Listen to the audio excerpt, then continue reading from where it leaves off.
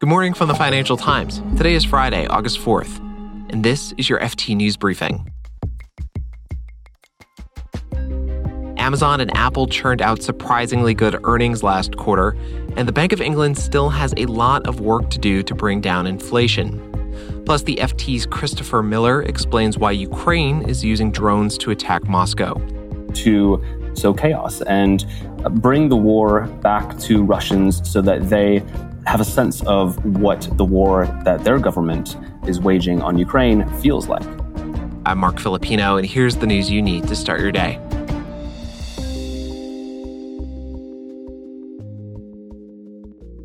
Amazon did much better last quarter than Wall Street expected. Yesterday's earnings report showed that the slowdown in the company's cloud computing division had leveled off, and Amazon also reported stronger than anticipated online sales. Investors liked all this. They loved all this. Amazon's share price jumped more than 10% in aftermarket trading. Apple also had a great quarter and beat expectations. Total revenue fell a smidge, but the company's net profit rose about 2%.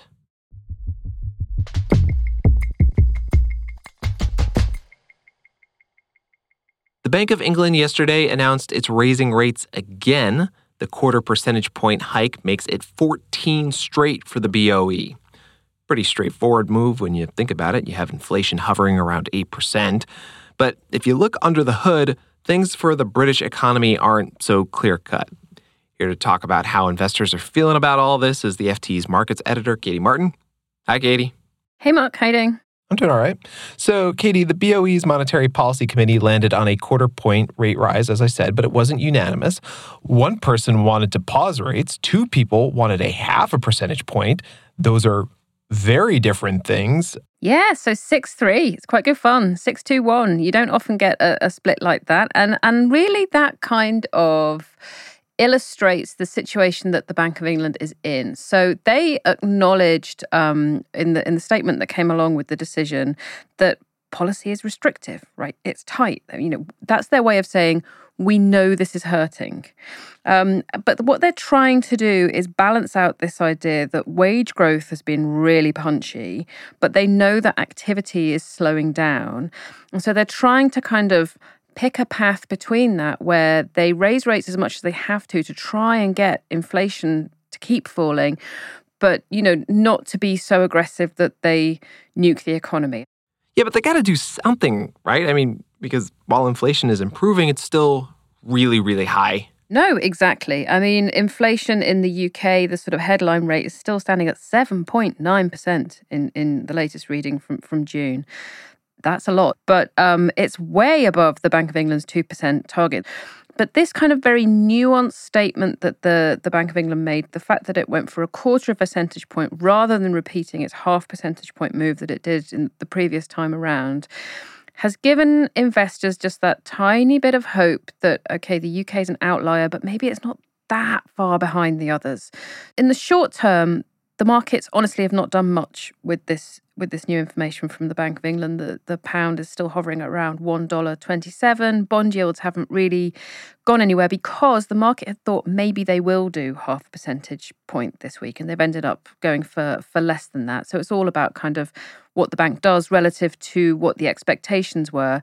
So this looks like markets are reasonably confident that maybe the worst is behind us. So, Katie, I want to get into U.S. Treasuries because some weird stuff happened after Fitch, the ratings agency, downgraded the U.S. credit rating from AAA to AA plus earlier this week. What was the reaction to that, and does it have to do with the yield rising that we saw, throughout the rest of the week?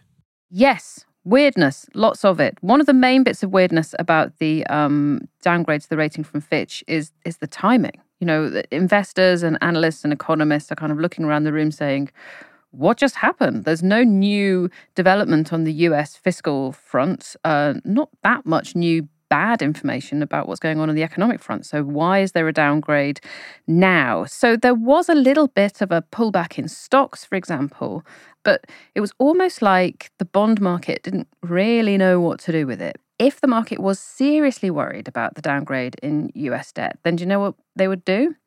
they would buy US debt.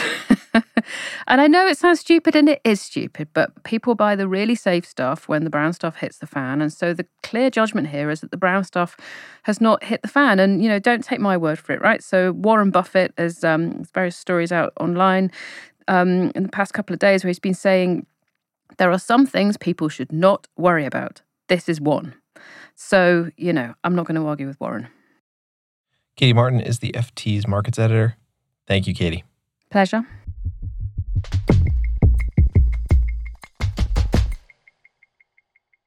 Ukraine appears to be stepping up its drone attacks against Moscow. There have been 6 since May. 2 of them hit the capital city earlier this week. A video posted online shows a drone swooping between skyscrapers in Moscow's business district before slamming into a glass tower. Here to talk more about this is the FT's Ukraine correspondent, Christopher Miller. He joins us now from Kyiv. Hi, Chris. Hi, Mark. So, Chris, we should say that Ukraine has not taken explicit responsibility for the attacks, but they do suggest that they're behind them. So going off that, what's the strategy here? I don't know necessarily that this is going to be something that has a great military impact. These attacks have been relatively small. They haven't caused significant damage to government infrastructure or military infrastructure in Russia. But if you look at it as a 3-pronged strategy, one of those prongs is, Ukraine does hope that Russia will reallocate some of its air defense forces to Moscow to better defend the capital. Another one is to distract the Kremlin, to anger and frustrate Vladimir Putin and his generals. And the third prong, of course, is to sow chaos and bring the war back to Russians so that they have a sense of what the war that their government and military is waging on Ukraine feels like. And how has Russia responded to these attacks on their own soil? Interestingly, they've actually been relatively quiet. The Kremlin and Vladimir Putin have not said very much. They're really trying to play it down because, again, this really is embarrassing for Russia. What is supposed to be the second strongest or most powerful military in the world is allowing these domestically produced, cheap drones in Ukraine to penetrate the heart of its capital. Mm-hmm. And how are people in Russia reacting to the attacks? The Kommersant newspaper and several employees that we spoke with inside of this IQ tower, which was one of the buildings that was struck by a Ukrainian drone, have now moved their employees to working remotely. And several people we spoke to are now, thinking more cautiously about where they go in the city, what time of day they're moving around, how late they stay at work, and whether or not they want to stay in this section of the city that continues to be hit by Ukrainian drones. And so it is impacting, to some extent, the daily lives of Russians in a similar way as Ukrainian lives have been disrupted amid the numerous missile and drone attacks on the capital here in Kyiv and other cities. So, Chris, what do these attacks on Moscow mean in the larger context of the war? So Ukraine has been pushing ahead with its counteroffensive now for just about 2 months, right? And it's not going as well as Kyiv had hoped. It's sort of inching along down in the south and a little bit in the east near the city of Bakhmut. And so these attacks are another way for Ukraine to essentially shake up its counteroffensive and to put pressure on Russia on another front. Bringing the war a little bit closer to home certainly is going to have some impact on Russia's military strategy and force them to think about how to better defend Moscow and Russian territory. So really, Ukraine, with this stepped up assault in the air, is trying to stretch the Russian lines thin. And you can view this, I think, as another form of the counteroffensive. Chris Miller is a Ukraine correspondent for the FT. He's in Kyiv. Thanks, Chris. Thanks, Mark.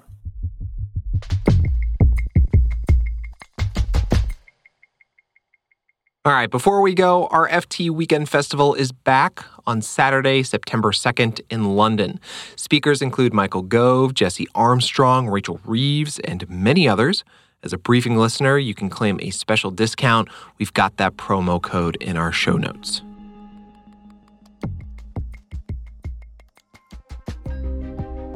You can read more on all of these stories at FT.com for free when you click the links in our show notes. This has been your daily FT News Briefing. Make sure you check back next week for the latest business news. The FT News Briefing is produced by Sonia Hudson, Fiona Simon, and me, Mark Filipino. Our engineer is Monica Lopez. We had help this week from Sam Giovinco, Josh Gabbard-Doyon, Monique Malima, David De Silva, Michael Lello, Peter Barber, and Gavin Coleman. Our executive producer is Topher Forhez. Cheryl Brumley is the FT's global head of audio, and our theme song is by Metaphor Music.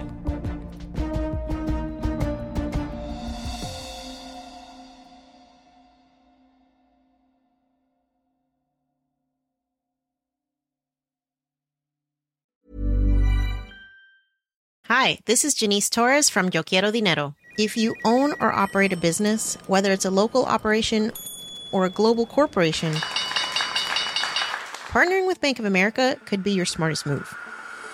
By teaming with Bank of America, you'll enjoy exclusive digital tools, award-winning insights, and business solutions so powerful you'll make every move matter. Position your business to capitalize on opportunity in a moment's notice. Visit bankofamerica.com/bankingforbusiness to learn more. What would you like the power to do? Bank of America, N.A., copyright 2024.